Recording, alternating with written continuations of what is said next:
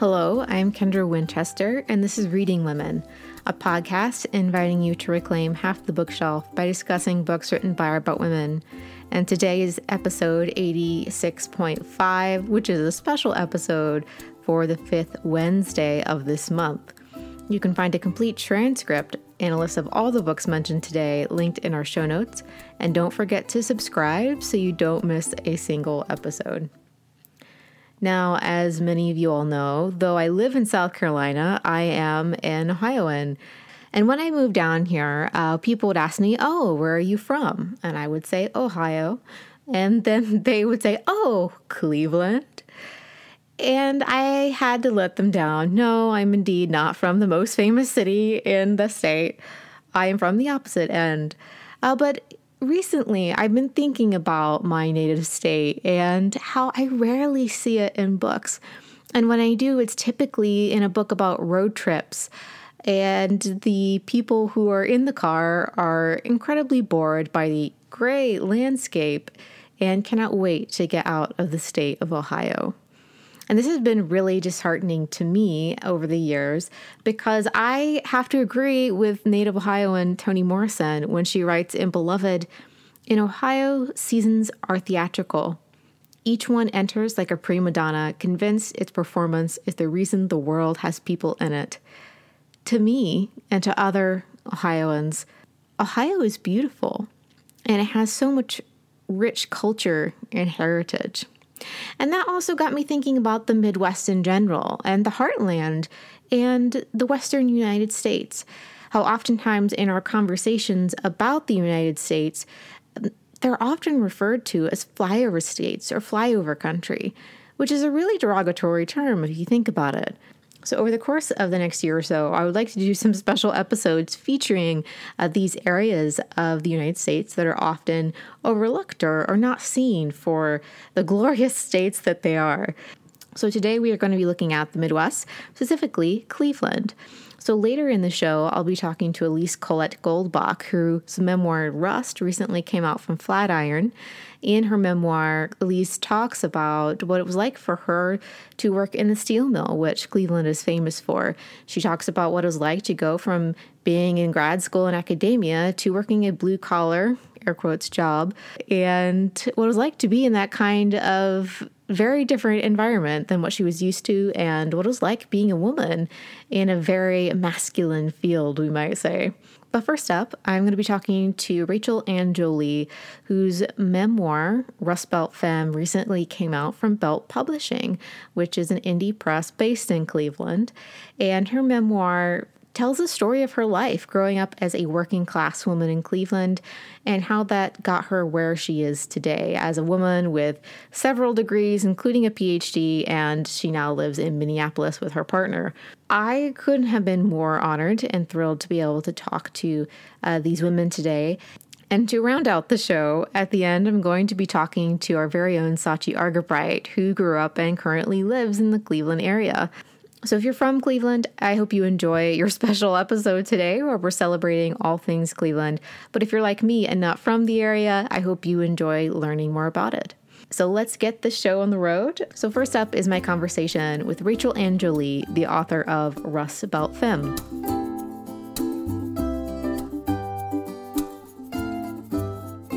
Well, Rachel, I am so excited to have you on the podcast today to talk all about Cleveland. Thank you. Me too. So I thought we would start with a little bit of broader ideas about the Midwest, since a lot of people aren't from there and aren't very familiar. What are some, I guess, maybe some misconceptions or assumptions about the Midwest or the Rust Belt that people might have for those who aren't familiar with the region?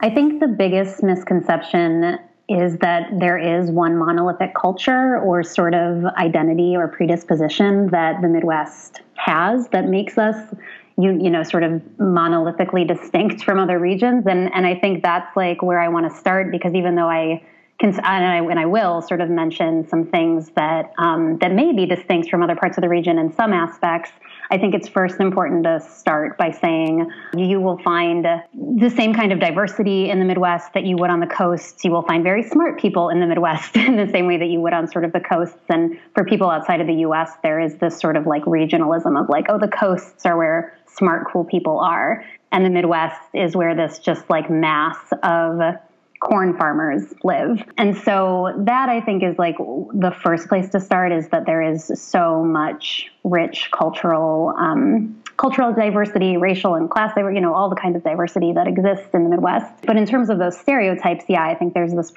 assumption that everybody's a farmer, that nobody's educated, and that we are the region that caused Trump, which is not true. So those are big misconceptions that feel important right away to sort of name.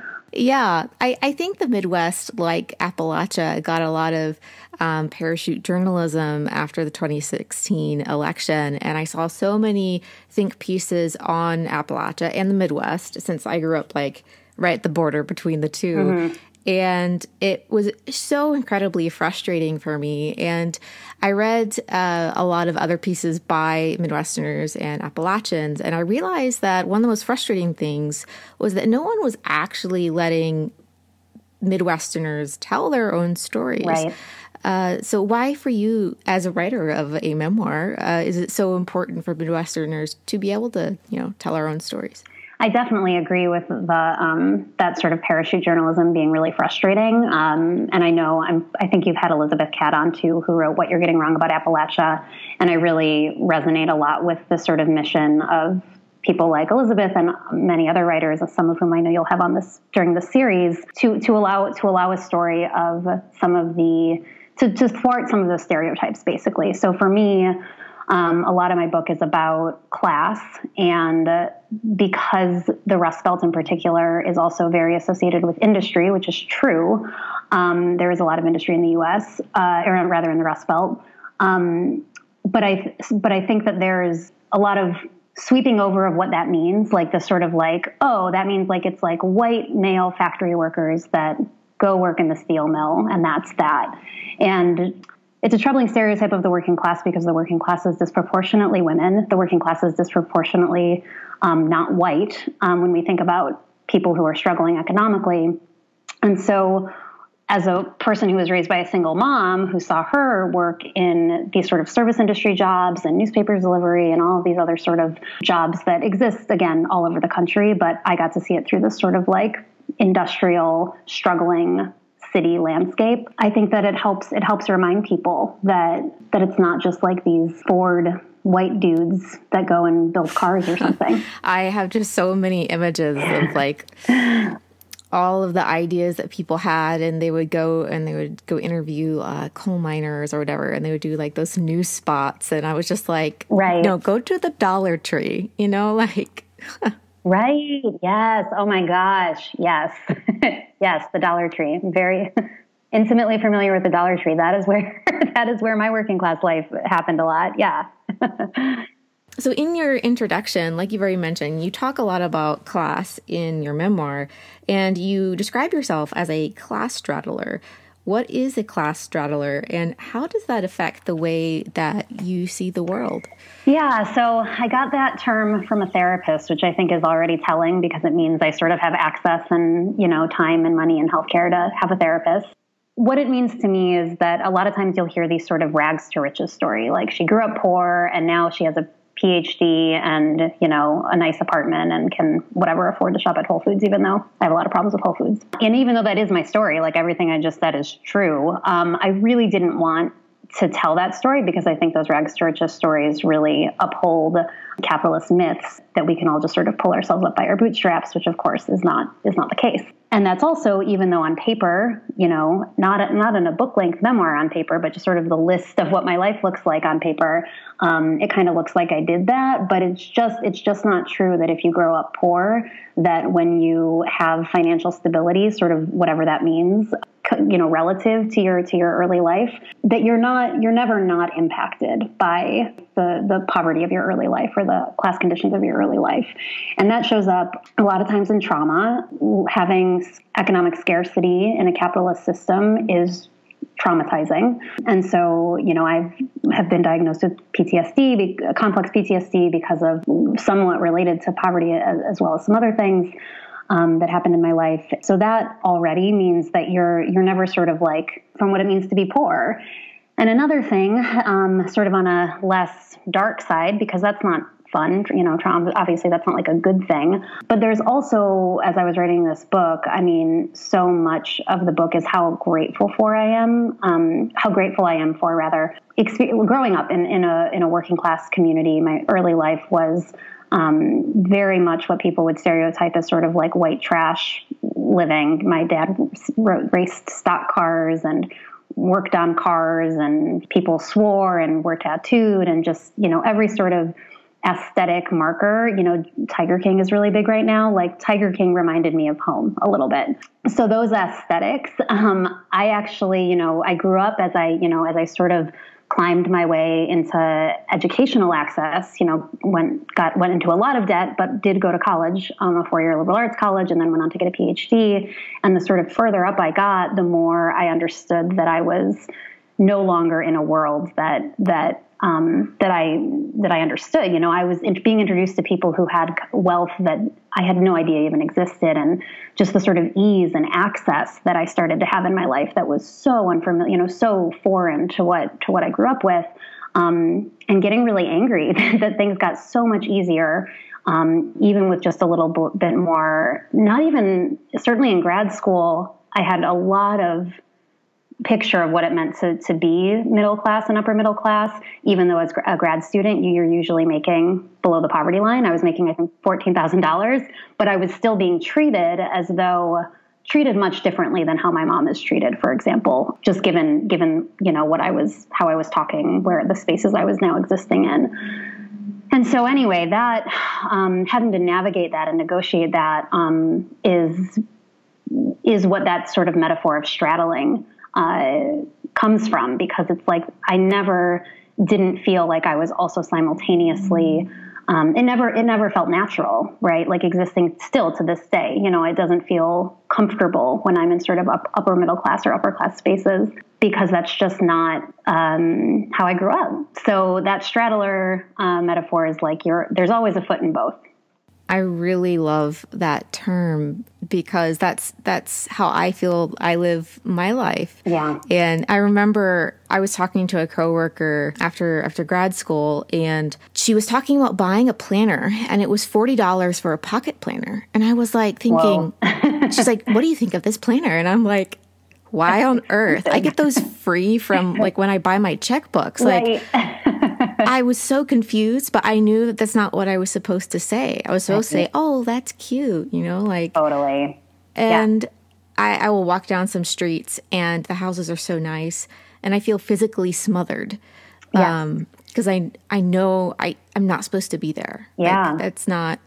And so many parts of your book, I was just like, yes, like this is the description of what it's like to try. Is when you go and you go to school and you find yourself in new places. You're like, but I don't feel like I belong here still. Right, exactly. But there's also a lot of complications when you go back as well, and you go see family and friends who are still in those working class spaces. For you, you now live in Minneapolis. Mm-hmm. So when you go back home, what is that like? And what are the difficulties of maneuvering those spaces, being that you have kind of one foot in both places? Yeah, that's another space that I feel like I want to complicate also the narrative that it's like nobody from my working class life understands how I talk because I have a PhD, and to sort of there are actually some ways in which it's not difficult at all, because my mom is super smart, even though she didn't graduate from high school. I can have a conversation with her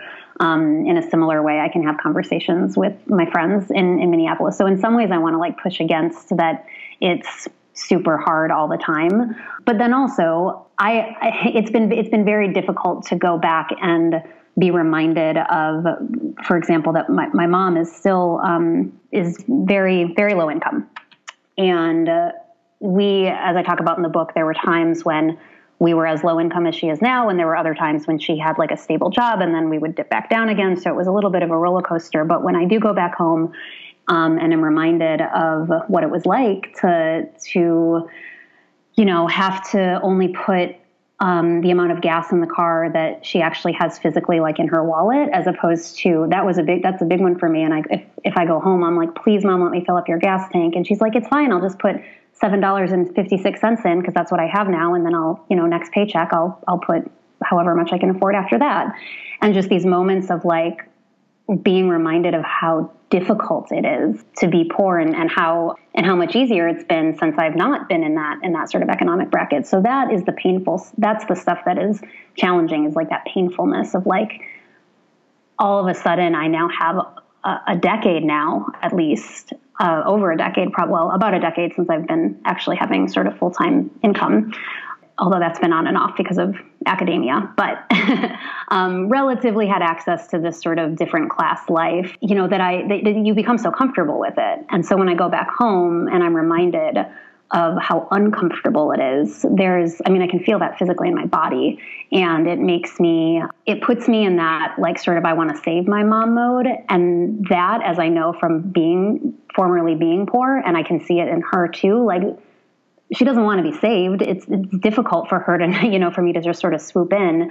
And that's another thing that I think that my personal experience has helped shape my politics, because I also believe like the solution isn't like charity from do-gooding rich people or philanthropy even from do-gooding rich people, that it's like actually sort of a challenge to the entire capitalist system that would create conditions for somebody who works so hard and still has so little to show for. Does that make sense? No, it definitely does. I was recently reading a book I hated, which I won't name, but they were trying to answer the question, how on earth working class people remain poor? And they were doing everything under the sun besides addressing the overarching system, like, they suffer from addiction or whatever. I was like, they do realize you can do everything, air quotes, right, and still be poor, right? Like, it has nothing to do with that. And so I just ranted about it to like my spouse and all of my friends, and thankfully they're not going to read it now. I was like, I sacrificed for you. I read it, so you don't have to. Thank you for your service. Yeah, you can off air. You can maybe tell me.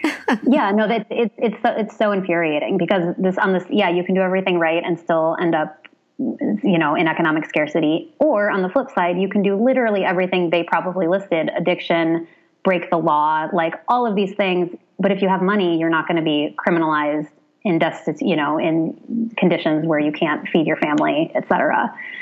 So anyway, that's enraging. Yeah, very, very much so. So talk a little bit about where you're from. This episode in particular is about Cleveland.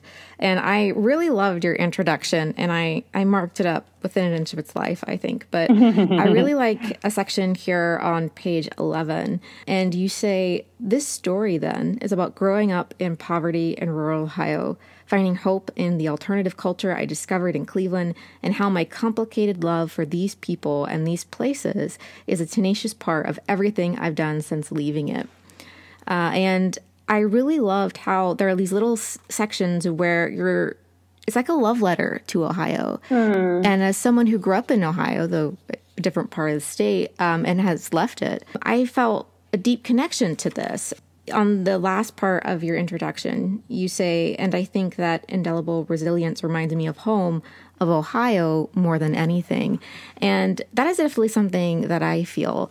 So I want to know if you could talk a little bit about Cleveland and the love that you found for it, even though you've now left it, and what that's like to have that past in a very specific location. Yeah. Well, thank you for naming it as a love letter. That makes me very happy, because I did feel a lot of tenderness when I was writing the book, certainly for the land. And this relates to how I answered the question about what the Midwest is, because I feel really lucky that my early life was in this, I always say rural-ish, because we were so close to the city. We were just the beginning of rural land, but we could also get to the city pretty quickly. But I experienced this sort of stereotypes of, we had a creek in the backyard in the woods, and, we'd run around barefoot, and it was just everything you would assume about, like, again, the sort of like white trash hillbilly nature kids. That's what I experienced. But it was beautiful. And I, as an adult, there were parts of my life as an adult where I really just was romanticized cities because I didn't grow up in a big city. And so, wanted to go to New York or Chicago, ended up living in Boston for a bit. And then just having these moments when I just like missed nature and the woods and the creek and just like all of this stuff. So I feel really lucky for having experienced that. But then at the same time, again, because Cleveland proper was so close, I also had a taste of, again, what I mentioned at the beginning of the sort of pocket of like very rich culture. And there was this street technically in Cleveland Heights. So it sort of would be like the Brooklyn to New York, like, so just like a close by city that might as well be Cleveland. And there was a strip called Coventry Road. And it was just it was a dream for somebody a preteen who felt pulled to sort of alternative and then later punk. It was just like every tattoo shop, vegan cafes before people knew what veganism was, like, weed before I knew what weed smelled like, but I definitely smelled it a lot back then on that street. The sort of like indie art house movie theater. Coventry's been gentrified a lot. So if you go back there, it certainly doesn't have that sort of romance to it anymore, which kind of breaks my heart. But there's still these little spaces that I go back and I'm like, I feel so lucky that I had that. And so those those spaces were so, so important to me, like the ruralness, but then also the sort of like rich, artistic, cultural haven. And then that was all juxtaposed literally. Like we would drive from my rural home to Coventry and pass the smokestacks and the steel mills. And so I also sort of, without ever sort of naming or thinking about it until much later in my life, when I became a Marxist who was obsessed with the labor movement and labor and working conditions and all these things, never really, said that out loud, but really had these like deep intrinsic lessons about labor and about what it means to live in an industrial city where people get laid off and where people keep going anyway. And this is another moment that I kind of contradict myself, because I've done a couple interviews where I like state right up front, like there is no monolithic Rust Belt. Like I'm telling one particular story. One reason I want to do that is to like name, really radical left thinking, even in white trash communities that people assume are Trump communities, and, it's naming all those specificities. But then at the same time, I start to get really romantic about the resilience of people in the Rust Belt, which is a little bit monolithic and overgeneralizing and sweeping. But I do think it's kind of undeniable to think about a city like Cleveland, which literally it's, our river has caught on fire.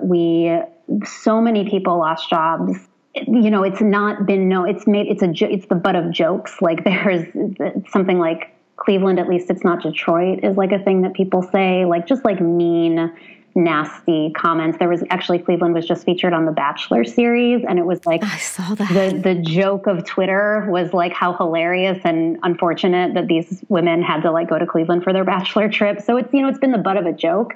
And yet I grew up with what I feel like was deep resilience in the face of all that, and people who found ways to make it work anyway. Yeah. So I feel really, those are sort of all the components that were kind of operating. I think one of the things about growing up somewhere and then leaving it, you can kind of turn around and look at it from an outsider's point of view, and to be able to see that. So for where I grew up in Southern Ohio, I love it so much. Like when I see the Ohio hills, like that is home to me. But when I go back, I'm reminded why I don't live there anymore, and how I don't feel like I fit in there anymore, because I don't. And the difficulties of, having those two contradictory feelings in the same place, of loving a place, but also knowing I couldn't live there, but still fighting for it and fighting for its space in the wider world.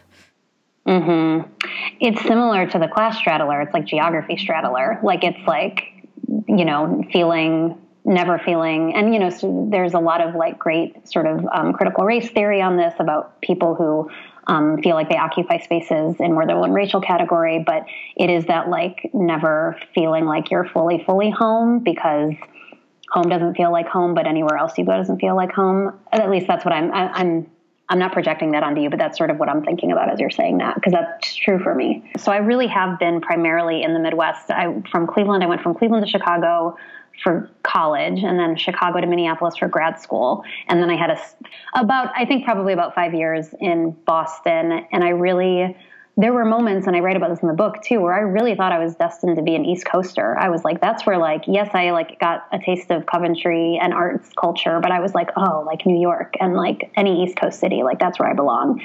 And I struggled on the East Coast. Like there was a lot of things that I warmed to and I really appreciated, and now I even miss now that I'm back in Minneapolis.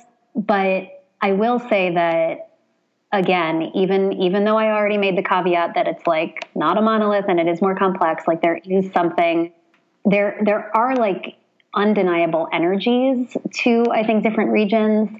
And the East Coast energy was just tough for me. And so when my partner and I decided to come back to basically leave Boston, he works remotely and I was unemployed at the time. And I knew that I was probably going to find adjunct work after wherever we made the move.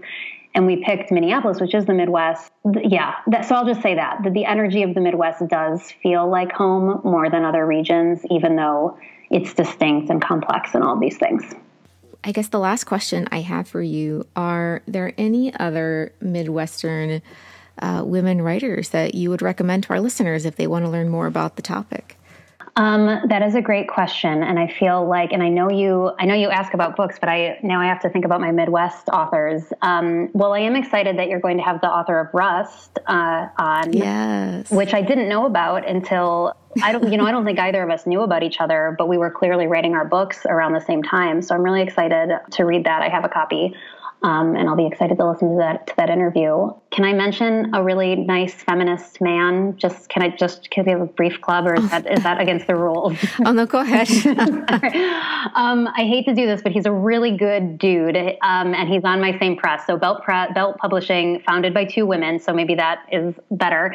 We were kind of like Belt cousins at the same time. Like his book, we were both writing our books at the same time, and his just came out.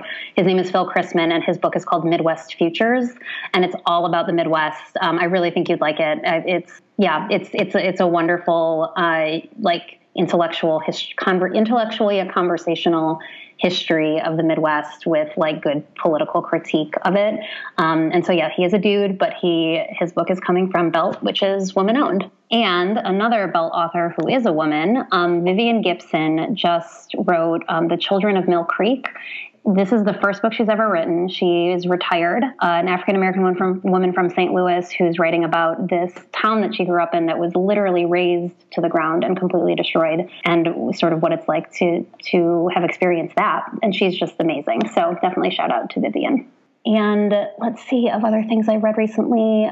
I mean, she doesn't necessarily write about the Midwest specifically, but Adrienne Maree Brown is one of my favorite writers and thinkers ever, and she lives in Detroit. And I think that her relationship to Detroit's activist community and to Detroit itself, I think really informs a lot of her writing. And so I just give a shout out to her, a Michigander. Well, from Ohio, I guess that's acceptable, with our right. I know our rivalry going here. I know. My partner's actually U of Michigan grad, and I actually kind of don't care, but my mom gives Logan the hardest time about it.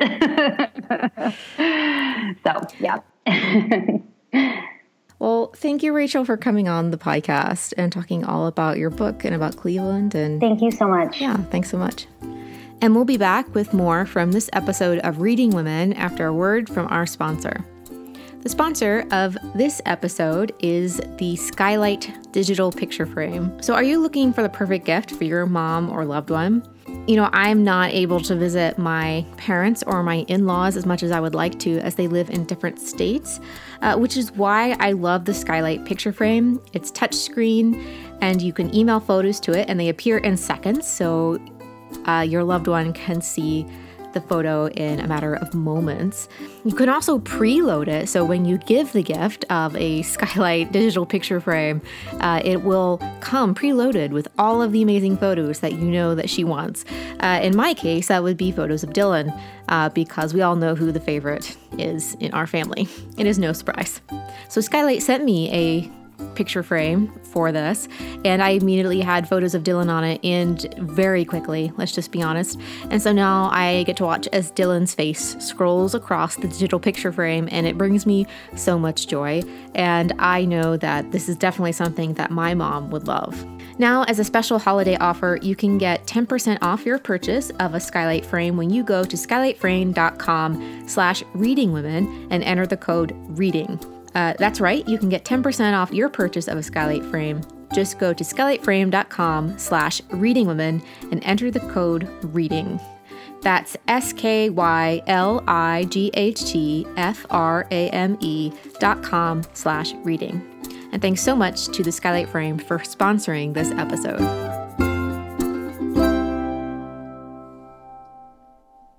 So thanks to Rachel for chatting with me about her memoir, Rust Belt Femme, which is out from Belt Publishing. Now I'm going to be talking to the author Elise Colette Goldbach, who is the author of Rust, a memoir of steel and grit. And Elise used to be a steel worker at a steel mill in Cleveland. She received her MFA in nonfiction from the Northeast Ohio Master of Fine Arts program. Her writing has appeared in several different publications, and she is now a professor in Cleveland. So I was very excited to talk to her about her memoir and what it was like being a steel worker. I think those of us who don't work in a steel mill but have heard a lot about it, I'm curious about how a steel mill works and what is that job like and what was her experience with that, especially being a woman in a male-dominated field. So here is my conversation with Elise Colette Goldbach.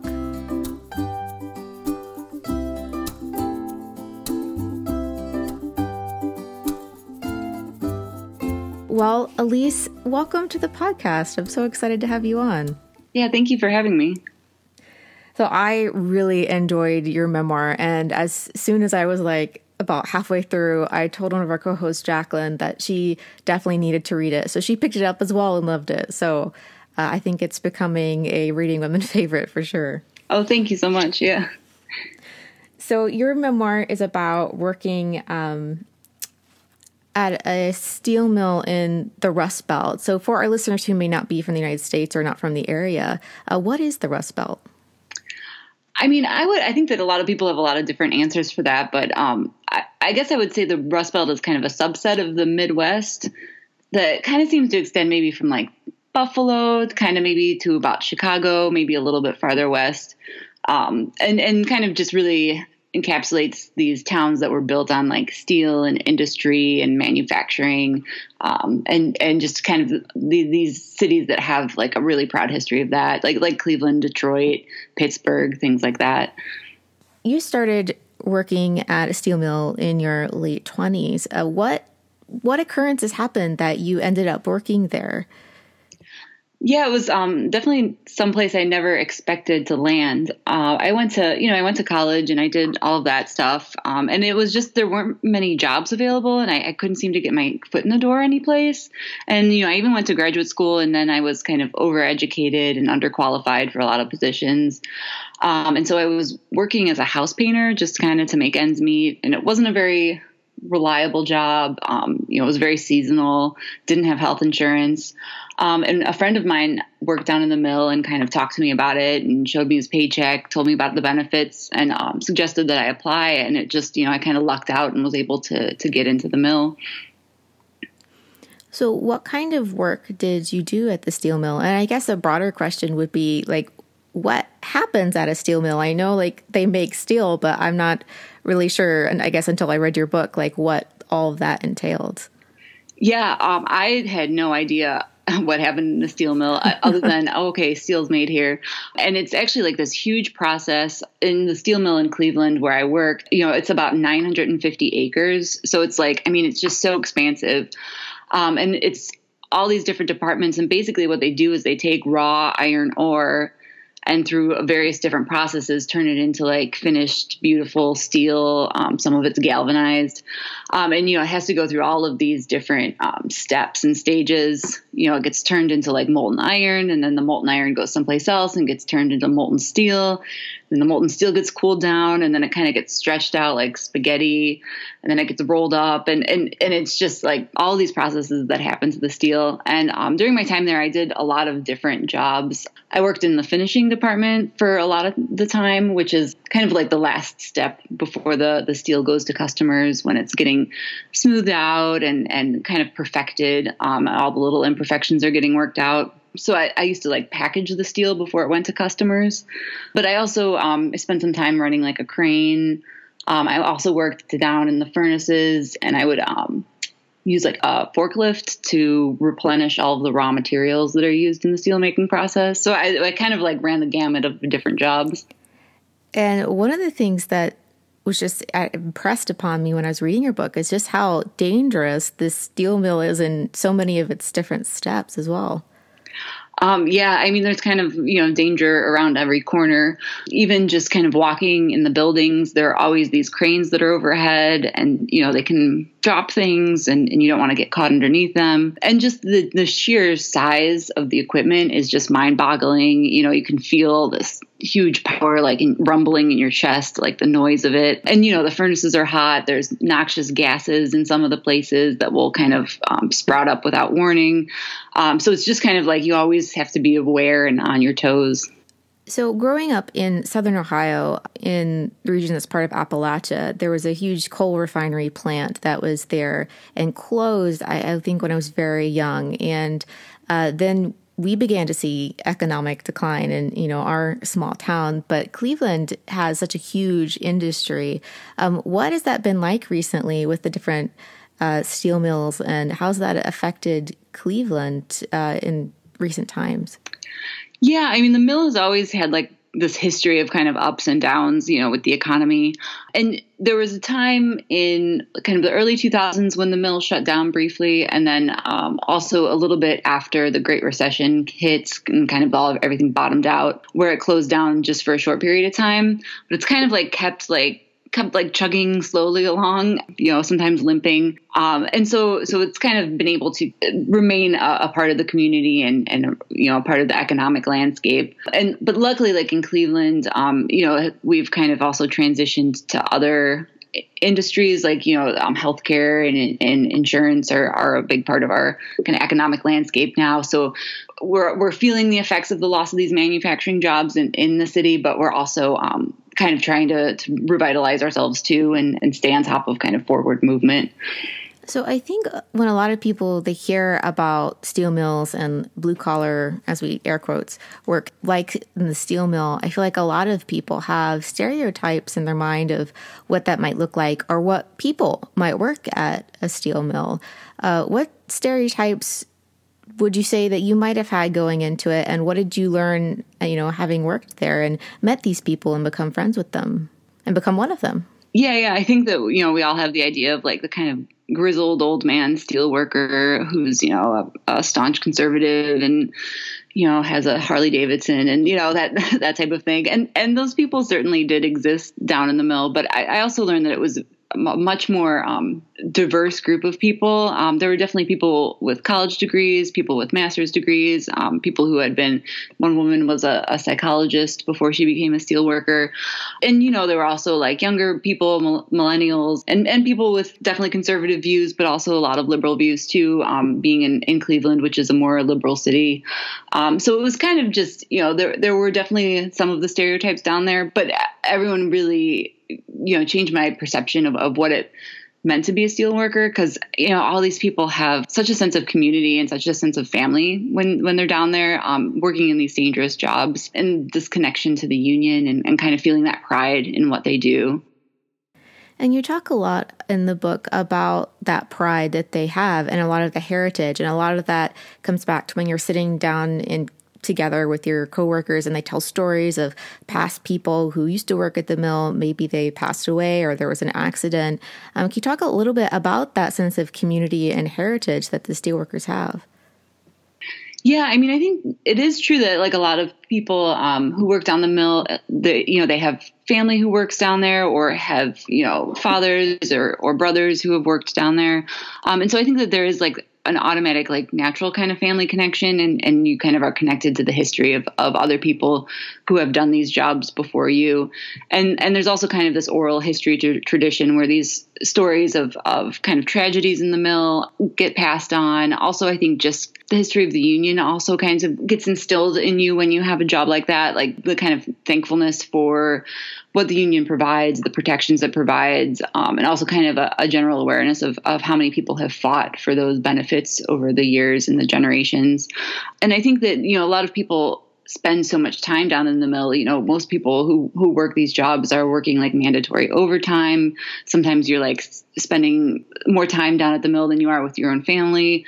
You're working night shift. It's just kind of very grueling. And so I think that there's just an, kind of misery love company, maybe a little bit where you're in this difficult position and you kind of bond with the people who can understand what it's like to be down there.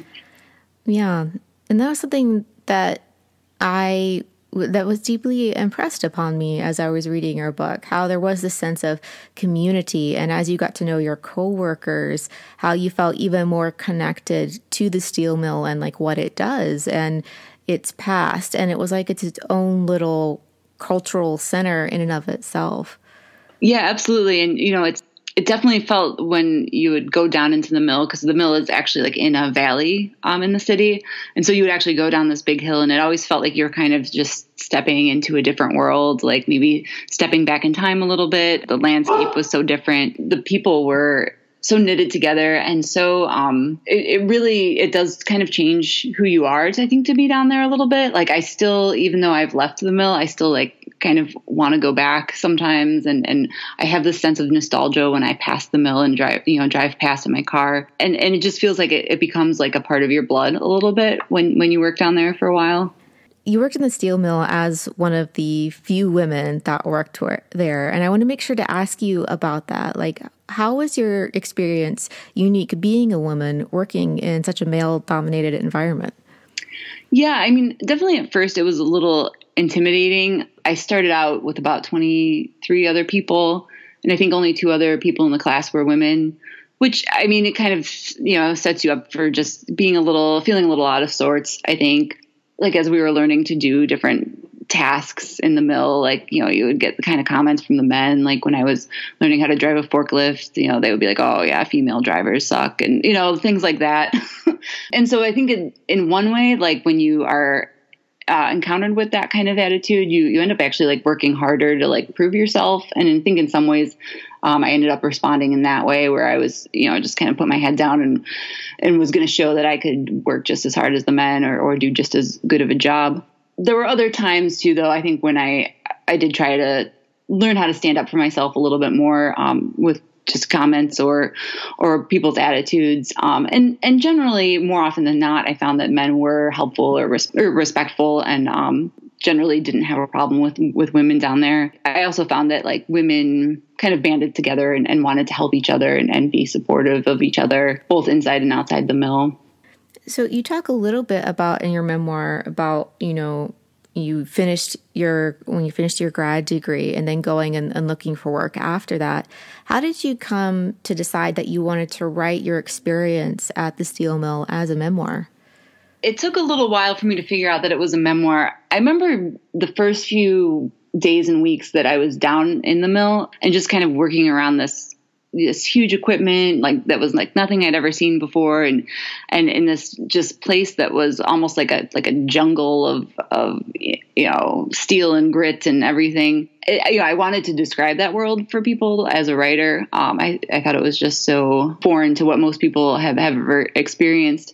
And then, kind of as I got to know the people, I really wanted to tell their stories as well. And then, I started working in the mill in the midst of the 2016 elections. And so I felt like I had an important perspective kind of being an industrial worker in the Rust Belt at that time. And so I started writing, and I thought it was going to be an essay or like a shorter piece. And it just kind of kept growing and growing. And so I decided to kind of just, let it get bigger and see where it went, and ended up writing a memoir, Yeah. And I'm so glad that you did, because as someone from a working class background from, rural Ohio, I've been reading a lot of pieces about it, especially since the 2016 election, and a lot of memoirs about working class people who may not fit the stereotypes that people from the coast might have about, Appalachian people or Midwestern people. What has been your experience sharing your memoir with other people, and what have their reactions been? Yeah, I think that the reactions have been generally really positive for the coronavirus hit and everything. I was able to do some readings, and a lot of people actually who were former steelworkers or had family who worked in the industry kind of showed up to these readings after hearing about the book. And I think that they were really excited to see this aspect of their experience and this aspect of their history kind of reflected in a way, that could maybe reach a broader audience, and to understand that sometimes the mill, we look at the mill and all these industrial jobs as like being all about economics and being all about like, oh, it's just about the loss of jobs. That's why people are so sad to see these things go. But really, it is a part of the history. It is a part of the identity and the culture. It's about like, what people kind of latch onto. I think it defines various communities. And I think that sometimes we get so caught up in the economics that we lose sight of that kind of really personal connection, that individual connection that people have to these spaces. I definitely think so as well. So you've talked a little bit about how local people responded, which I think is always fascinating to see, how people feel about their own like city being reflected in a book. But did you have any interviews or interactions with people who weren't from Cleveland when talking about your memoir? Yeah, definitely. And I think that all of those people have been just very interested to see, what goes on in a steel mill, kind of what the landscape is like, what the people are like. And I think that also just kind of being able to see the more kind of human perspective on things, just, seeing these people as individuals who are just, as varied and different as anyone else, I think has been good for a lot of readers outside of the Rust Belt and outside of the area. And, also I think in the book, I try to explore the ways in which sometimes we make assumptions based on our political beliefs or where we're from. And sometimes, those assumptions aren't as full as encapsulating as they need to be. And sometimes we can be surprised about what people are really like. Yeah, that's always something interesting. When I moved down to the South, I now live in South Carolina, people do not know like what to make of that very much. And so whenever I work in books, they're always like, oh, wait, you live in the South? Why are you there? Like, what are you doing? Have you had any responses like that? Like people asking you like, why Cleveland? Why are you there? Besides the fact, that you're from around the area. Yeah. I do have a lot of people ask me like if I still live there, if in Cleveland in particular, I think that we have a lot of people who start out in Cleveland, especially like in music and stuff, and then they go elsewhere, and that's kind of the narrative. Yeah. And so I think that sometimes people are surprised that I do stay. I am still in Cleveland and plan to stay here. So what about the city for you? In addition to being home, what about it is special for you? I was talking a little bit with Rachel earlier in this episode, and she now lives in Minneapolis. So her perspective is as someone who grew up there and then moved away. But for you as someone who still lives there, what is special about Cleveland for you? I think that Cleveland has a lot of character and a lot of this like underdog grit that kind of comes with it. I think that, we know that we're not New York and we're not Los Angeles or anything like that. And we're kind of like, that's fine. We don't want to be because we're good at our own thing. I know that we, have always been kind of like, we always feel like we're second best at things, but we like kind of keep just sailing forth and like put our heads down and we're going to kind of do our own thing. And, I think it's just like that kind of general spirit. I think there's also a lot of authenticity in the city. I think that there's a lot of pride in the things that we do have, like the Art Museum and the Cleveland Clinic and the Cleveland Orchestra and things like that. I think it makes those gems stand out even a little more. And so I think generally it's that underdog grit that I really love. Yeah, and you could really see that reflected in your book as we got to know the different people that you worked with. One of the things that I have noticed since the 2016 election in particular, which you cover a lot in your book, is just how people have responded to certain areas of the country. And there's been a lot of like parachute journalism of people going in and like, talking to coal miners in West Virginia or different things like that. But really, people haven't been asking the working class people themselves to tell their own stories. So for you, why is it so important for blue collar workers, for, working class people, for people from the Midwest to tell their own stories? Yeah, I think I noticed the same thing in the wake of the 2016 election that, and I felt like that was kind of, people would come in and be like, oh yeah, I've solved the Rust Belt. And I felt like it was never really getting to the core of the problem. And I think that it's important to hear these stories, both so that we understand that, the Rust Belt is actually more diverse and more varied than sometimes we like to think. And I think that it also humanizes people, a group of people that sometimes maybe gets the short end of the stick. The more that we tell these stories, I think, and explore them, I think that the more we can understand part of the divides that I think caused the 2016 election and has kind of led to this real political animosity that we're seeing now. We've talked a lot about own voices writers in this conversation. What are some Midwestern women writers that you would like to recommend to our listeners? I know that you have interviewed someone who was published by Rust Belt Chic. And so I would definitely recommend like Anne Trubeck. And I don't know how much like Sarah Smarsh, I think, kind of falls in like a Midwestern kind of writer, but maybe not Rust Belt. I agree. I love Sarah Smarsh, and her podcast is amazing. Yuval, thank you so much for coming on the podcast and talking about the Rust Belt with me. And I hope everyone goes out and buys a copy of your book. All right. Thank you so much.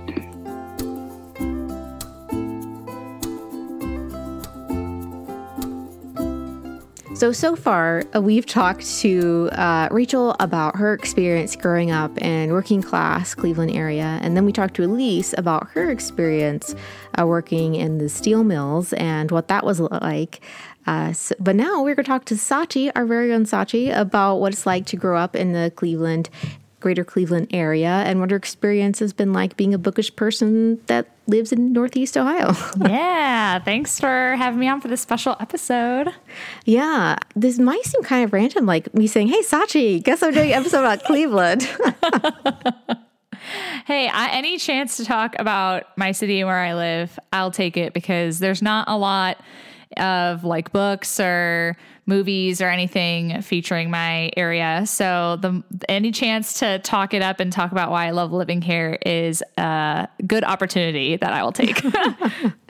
Definitely. So what are some of your favorite parts about living in Northeast Ohio? Sure. Yeah. So for those who might not know me, I live in the Northeast Ohio area, and obviously I'm only really speaking to that experience and not, I'm sure, very different than some of the other segments in this episode, or even folks, in other parts of the Midwest. I have always kind of lived in suburbia in the Midwest, so I kind of grew up all over because my dad was in the military, but I've been in Ohio ever since 5th grade, and so always kind of lived in suburbs of the Cleveland area, anywhere between like 30 and 40 minutes away from the heart of the city, downtown. Some of my favorite parts about living in Northeast Ohio is the biggest thing is that it's very affordable and very accessible. And when I say accessible, I mean from like, it's very easy to drive in and out, find parking and things like that. And driving into the city is different than if you're driving into Chicago or even other really like large Midwestern cities. And obviously just the housing and food and entertainment is very, very affordable here. I lived in San Francisco for a year for my job. And when I came back to Ohio, I was like, wait, I can get like a dinner for two and get drinks and have an appetizer with my husband for like less than $100. This is wonderful. Like the drink prices alone in major cities are like a full dinner here in Ohio. So Michael Simon, the Food Network chef, is from Cleveland and has multiple restaurants. Shout out to Lola and Lolita, because I love those places. They're so good. Also, I feel like the Midwestern hospitality is something that I feel, at least in Cleveland. There's still like straight up rude people. Like, let's be serious. There's like rude people everywhere. But I will say that I feel like people here are generally, you know, nicer than other areas of the country. Like sometimes I get on a flight and I act as what I think is just normal politeness and like helping people like put away their trash or whatever, or, you know, who knows, sparking nice, like small talk or conversation. And people are like, you know, you're so nice. And they're like, where are you from? And I'm like, I'm from Ohio and this is how people normally act. Like, we're just nice people, I guess, and stuff. So I feel like Midwestern hospitality is kind of a real thing. Warm and fuzzy people here, not like super mean and grumpy or anything. And we also, if you're a sports fan, we got sports. We have Cleveland specifically. We have basketball, baseball, and football all in the same downtown area. And we have, you know, Akron, which is just outside of Cleveland, is home to LeBron James, one of the greatest basketball players of all time. So like, if that doesn't tell it for you, I don't know what else does. He brought us a championship after a 52-year drought, and I just love the man to death.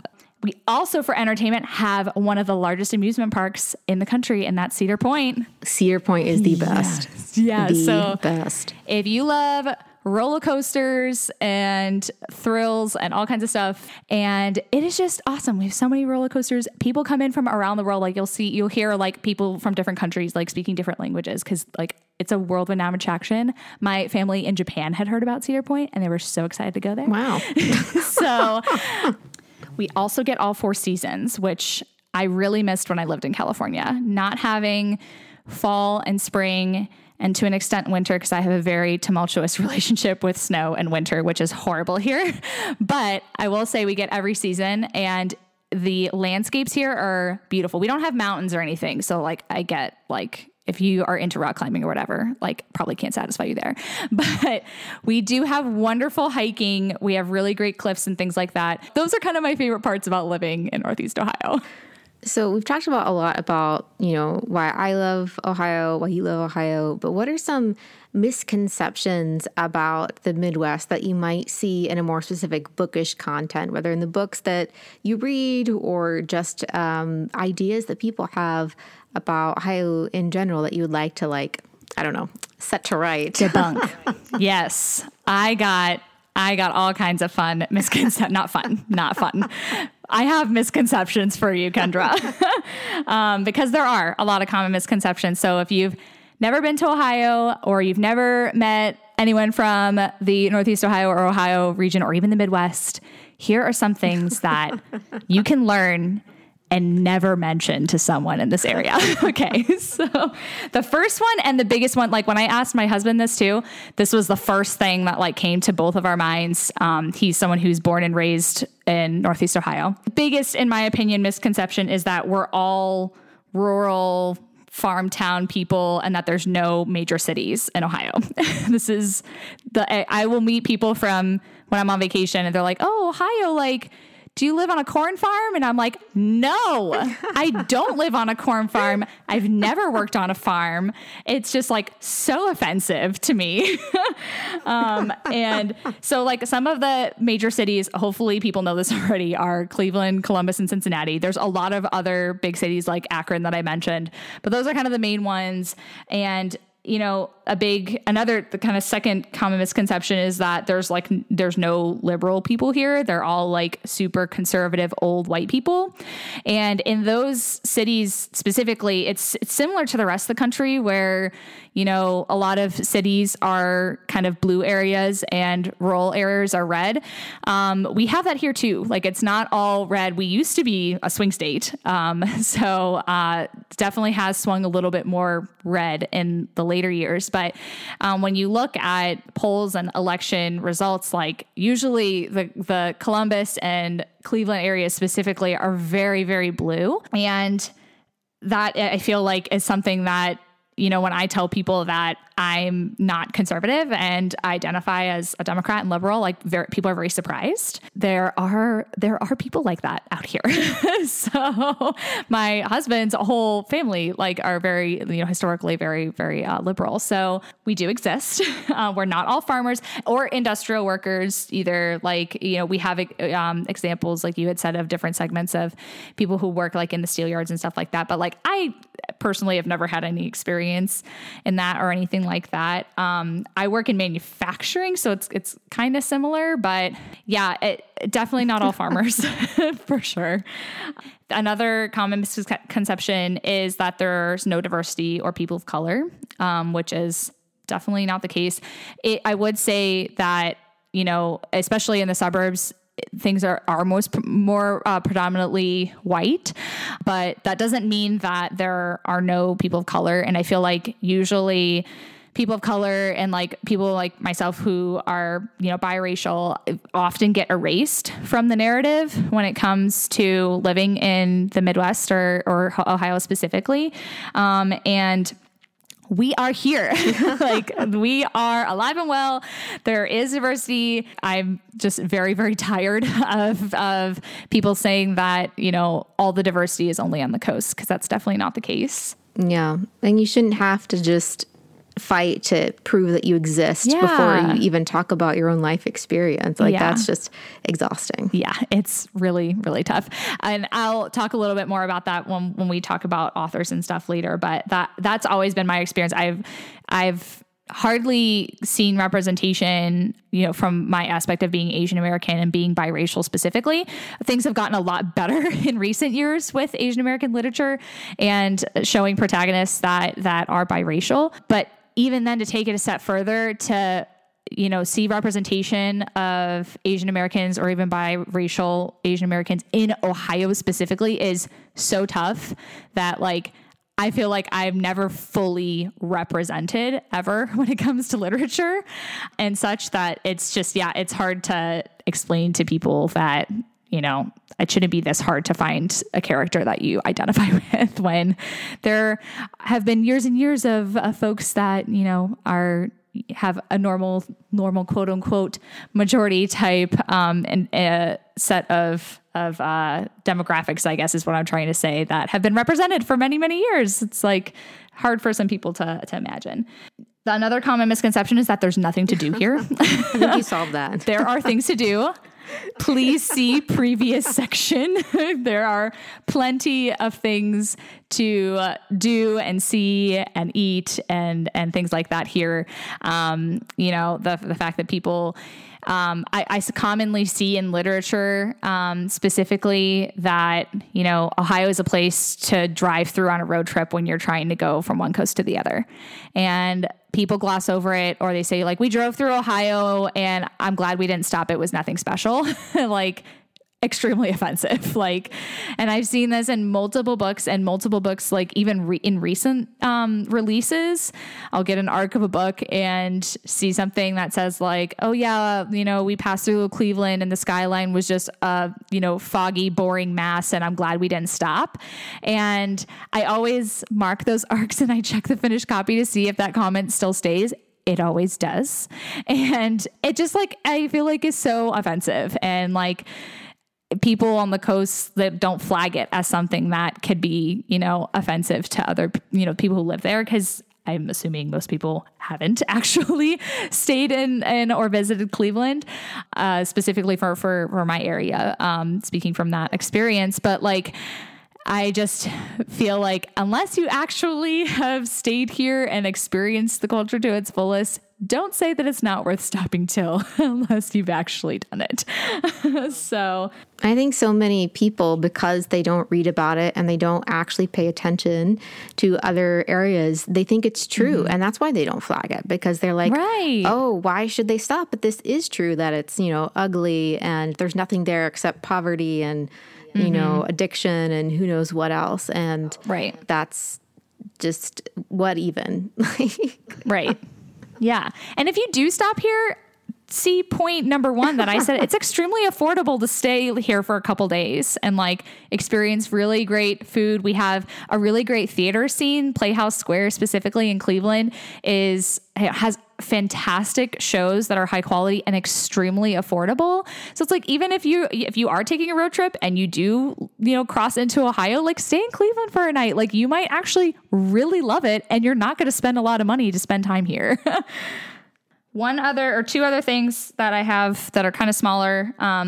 Another common misconception is that, in my opinion, at least, that no one is like cultured or educated here, which like people think that we're all Hicktown people who, graduated high school and never went to college, which is so not the case. I work in a company, in finance, obviously, like I've said before. And like, there are many people on, in my group, specifically in the finance area, that have multiple degrees. They have multiple certifications. Like, there is no lack of education or even continuing education past your bachelor's. There's a ton of that here. And we have some really reputable colleges as well, like the Ohio State University in Columbus. People love our football there and our band and stuff like that, but it's also a really, really great university. Yeah. And as you were talking, I was thinking also like, most people think Ohio is like this monolith of a singular culture, when in reality, there are so many different kinds of culture. Oh, yes, 100%. Running throughout Ohio. Ohio is a pretty big state in Ohio, period. And I feel like Cleveland in particular is just so full of culture and things to do. I mean, Cedar Point for me, that clinches it. It's my favorite. And it is so wonderful. My one thing that like really upset me when I was like getting to know my husband is that he doesn't like roller coasters. So like I haven't gone to Cedar Point in a long time because I'm not going to ride the rides like by myself. But I will say I absolutely loved it growing up. And I told Austin, like when we have like children eventually, if that's in the cards for us, I was like, we're going to Cedar Point and our kids are going to ride roller coasters because this is so important to me. So we talked a little bit before we started recording about authors and books from Ohio that a lot of people are might be surprised, are from the area where you were from. Yeah. So I jotted down 3 of my kind of initial ones that popped into my brain. I'm sure there are a ton more from my area in Ohio, but the biggest ones that always stick out to me that like people are like, oh, really? Like they're from where you live? And I'm like, yeah. The biggest one is the Toni Morrison. She is from Lorain, Ohio. So Lorain is kind of a western suburb of Cleveland. She is widely celebrated in Lorain. And after she passed, I think they were looking to get a Toni Morrison Day on the calendar to be recognized in the state. I've read, a lot of people try to like mislabel her as like not being from the Midwest. And she's like, no, like from the Midwest. I'm from Ohio. And when I found out that she was from my area, I was just like, I would have never gotten that from any of the like articles or all the praise that she's gotten. I found out when she passed that, Cleveland or Ohio native, is the town is looking to declare Toni Morrison Day. I was like, wait, she's from Lorain? And I like did all this Googling. I was like, oh my gosh, how long? I've been on Bookstagram for how long? And I didn't even know that Toni Morrison was from Cleveland. Like, this is ridiculous. Like, how has this happened? So I felt like a really bad Ohioan, but that one's huge. I think like that is just a prime example of like, talent is not bound to one specific area. You can have greatness all over the country, including the Midwest. Another one for me is Celeste Ng. So she is from Shaker Heights. I think she was born in Pittsburgh, but she lived most of her life in Shaker Heights, Ohio. When I referred to representation previously in literature, Celeste Ng's Little Fires Everywhere was the first time that I like fully saw myself kind of realized or represented as, having a characters and an author that were Asian American from specifically the Northeast Ohio area. Shaker Heights is very close to where I live. That is what really sparked my interest in reading more women of color and reading more Asian titles, because I was like, wait, there is stuff that exists that have, Asian American or biracial or even Asian American Midwesterners like out there and sparked my love for those types of titles and to get like a bookstagram and be involved in the bookish community. Cause I was like, I have stuff to talk about now. There are things like I'm being represented, which wasn't the case growing up. There's a lot of Asian American people who will tell you that growing up, you know, we had Claudia Kishi from the Babysitters Club, and that was pretty much it. So that was like a huge thing for me to see an author. And I immediately after reading Little Fires, I very shortly after read Everything I Never Told You, which was her first book. And I love that one even more. Yeah, it's my favorite too. It's so good. And like, if you haven't read it, like, please read it. It's so good. It's set, I think, primarily in Toledo, I believe, which is also another place in Ohio. Features a biracial family. So on a different level as well, you know, not only Asian American, but biracial children in Ohio. I just like identified so much with that book. It is sad. So disclaimer there, not the sunniest of books, or anything like that, but an incredible read, an incredible author. I love Celeste Ng, and she's from my area. Last one I put is Phoebe Robinson. She's a comedian, and she has 2 books that are kind of more humor related, memoirs and essays. And she is from Cleveland.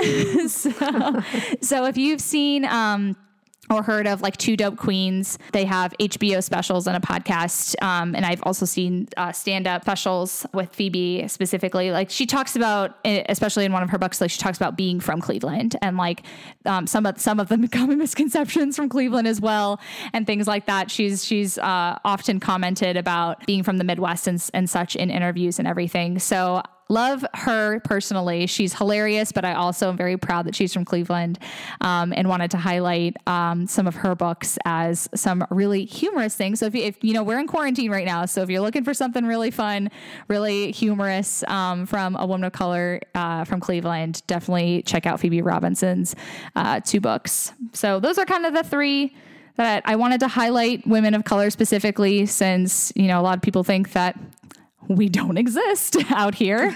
We do. And there is literature. So wanted to shout out those 3 women specifically, because I love their stuff. Yeah. And there's so many, like you said, great talent from Ohio. And I think people just kind of need to take the time to slow down and look, to really look, and to see that Ohio has so many different kinds of literature, and not just Ohio, that a lot of states that people might consider flyover, air quotes, totally, states, have a rich and deep cultural history that's worth reading about. Absolutely. And that's one of the things that moving forward, that especially, you know, beginning with my study of the South and Appalachia and learning about my new home, learning about the home I previously had. And I've realized pretty quickly is that it's not just, you know, my areas, it's the entire United States in between the coasts is often very much misunderstood and underrepresented. Yep. So yeah. Yay for Ohio. Yay for Toni Morrison, Celeste Ng. I mean, come on. I know. Powerhouses, right? That lineup, you can't beat it. I know. LeBron James, Michael Simon, all kinds of really great. Neil Armstrong was from Ohio. You know, like space, walked on the moon, like. Oh my word! And I'm just like, Roy Rogers is from my part of Ohio. Yeah, there's a lot of people. There's a lot of people from Ohio. It's a big state. Yeah. All right. Well, thanks, Sachi, for sharing your love of Ohio. It's been great to talk to you about it. Yeah. Thanks so much for having me, Kendra. I would like to thank my fellow Ohioans, Rachel Angelee, Elise Colette Goldbach, and Sachi Argabright for talking to me today. Definitely go check out their social media links and their websites, which will all be in our show notes.